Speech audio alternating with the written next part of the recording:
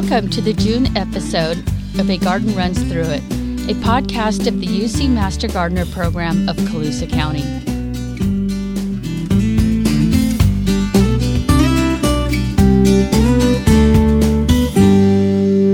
I'm Jerry, your host and Master Gardener Coordinator of the Colusa County program. On today's episode, we are joined by Pam.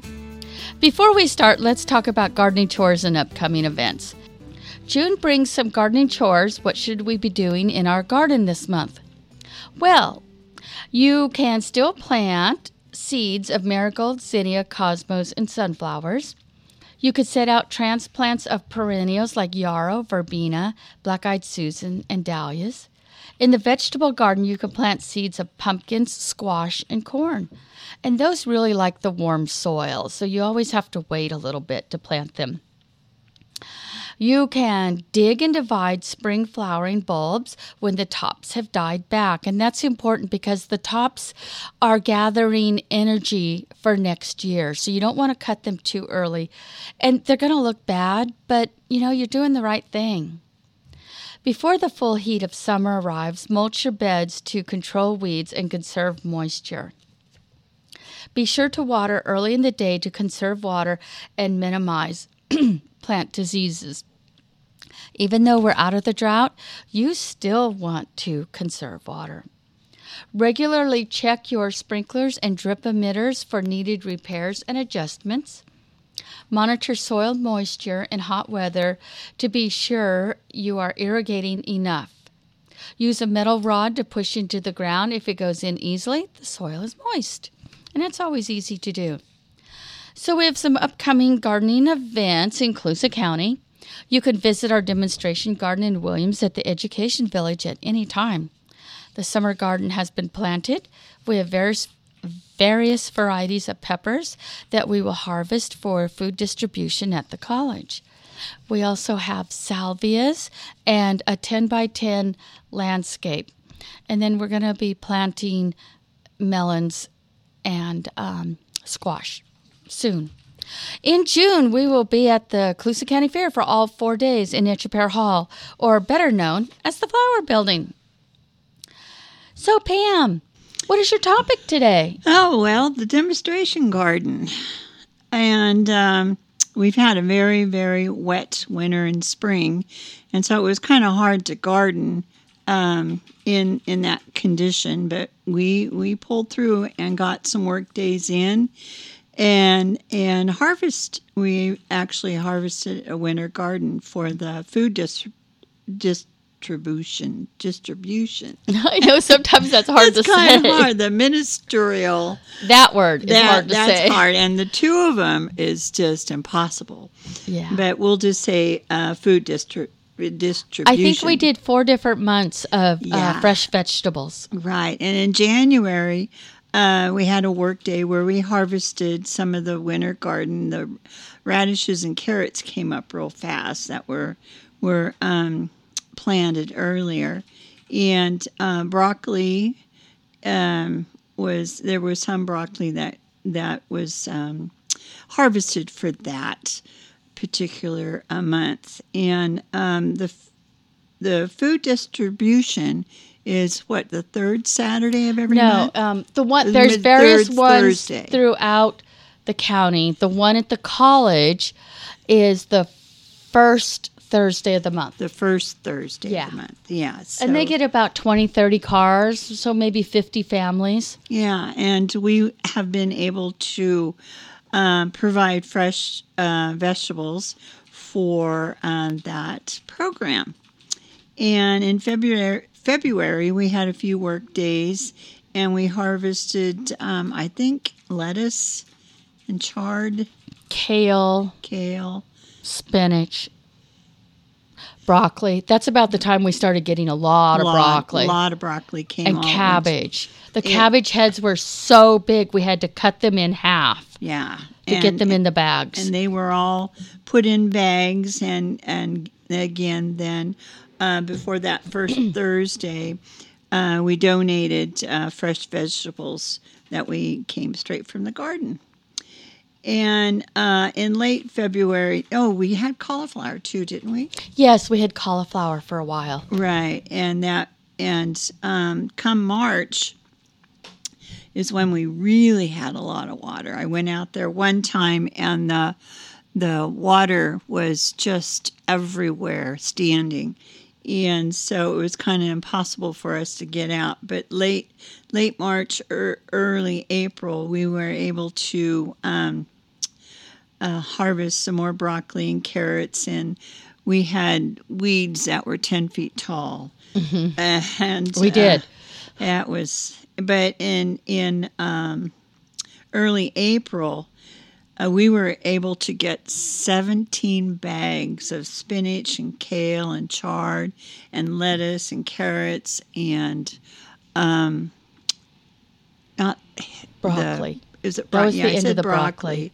But that was, I think, is the end of the broccoli. But anyway, we were able to get, what's the one that we cut in half? Not the lettuce, but I think there was lettuce. But anyway, that was quite a harvest for us. And yeah. Hopefully, the people that came and picked up their food enjoyed fresh. Yeah, we just had 2 little rows, 8 feet long, of carrots, and we had 21 pounds of carrots. Yeah, I mean it was unreal.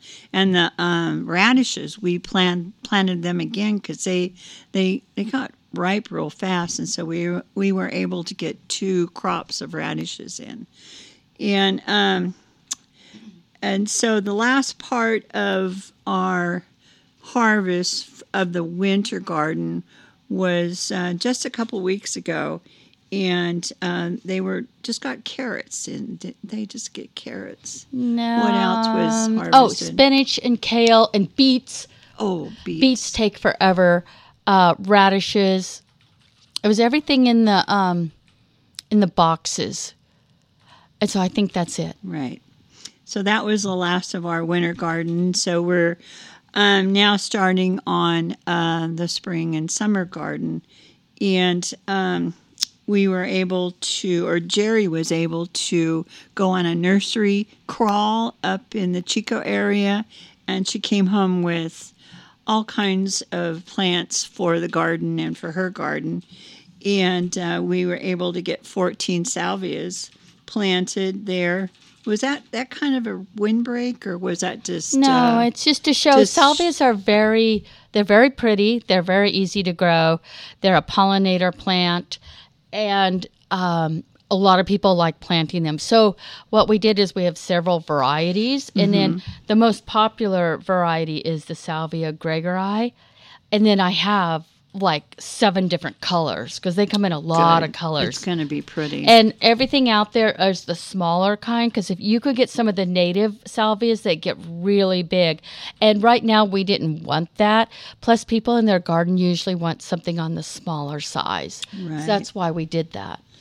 I didn't know we had talked about a windbreak, because it just seems like when the wind is just starting here, it's howling over in our Williams our area. Gets more wind. Yeah, it's real windy. So it's still in the talking stages of doing some kind of a windbreak, and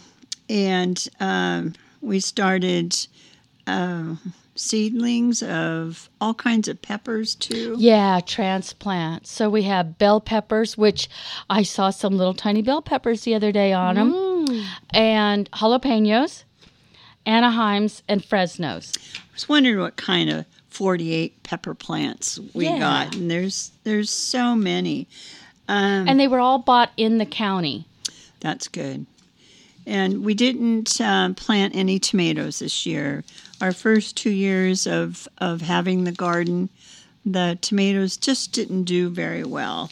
And so we tried all different, we tried all different kinds of methods of chopping them back, pruning them, and tried different varieties. And they just didn't produce for us out there. Yeah. And so we are kind of switching up and and putting in different kinds of plants from seed, like the squash and the melons. And we also have 2 raised beds now. And what's planted in the raised beds? At this moment, nothing, but that's where we're going to put the squash and the melons. Yeah. We put squash in there last year, and it worked very well. Yeah, that sounds real good. The melons are always a treat. And so once again, we're going to be offering our fruits and vegetables to the food distribution. Distribution. Everybody say that word now. Distribution. Yeah, it's kind of hard. It's a so hopefully we're going to have a lot of peppers. Yeah, it sounds squash. like it. Yeah, let's have some salsa. We just have to get somebody that can grow tomatoes. We'll have some fresh salsa. How about some onion and garlic maybe someday? Yeah, I did plant garlic. Penny gave me some starts, and so we'll see how that goes. I've never done garlic before. Yeah, I love garlic. But that's all I have for our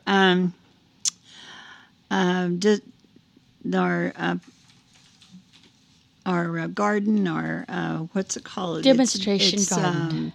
No, the Donna Critchfield Demonstration Garden in Williams at the Education Village.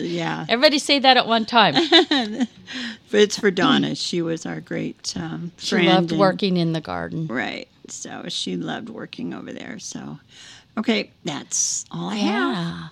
Well, in the winter, we found we really, really liked harvesting and giving it to the food distribution and seeing people's eyes light up when we give them fresh food.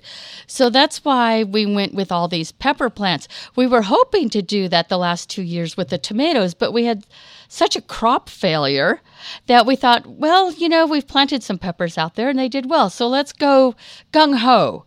And we did, 48 plants. We're going to hopefully be doing a lot. Right, definitely. I'd like to see some pumpkins out there, corn, having a kind of a fallish look to it, but that takes a lot of room up. Not only room, but it takes people power. We are having a problem with weeds out there. The really wet winter was really awesome, except for weeds. And we're getting a handle on them. And most of the place looks good, but weeds. Yeah, I think we started a new time regiment of having. We had a sign-up sheet at our last meeting. We're going to meet once a month. Once a month. A couple of us once a month, and just go ahead and weed around the plants. That's the most important, so it doesn't rob the nutrients for the fruit and stuff. But I think it's going to work out good. Yeah, thank you, Pam.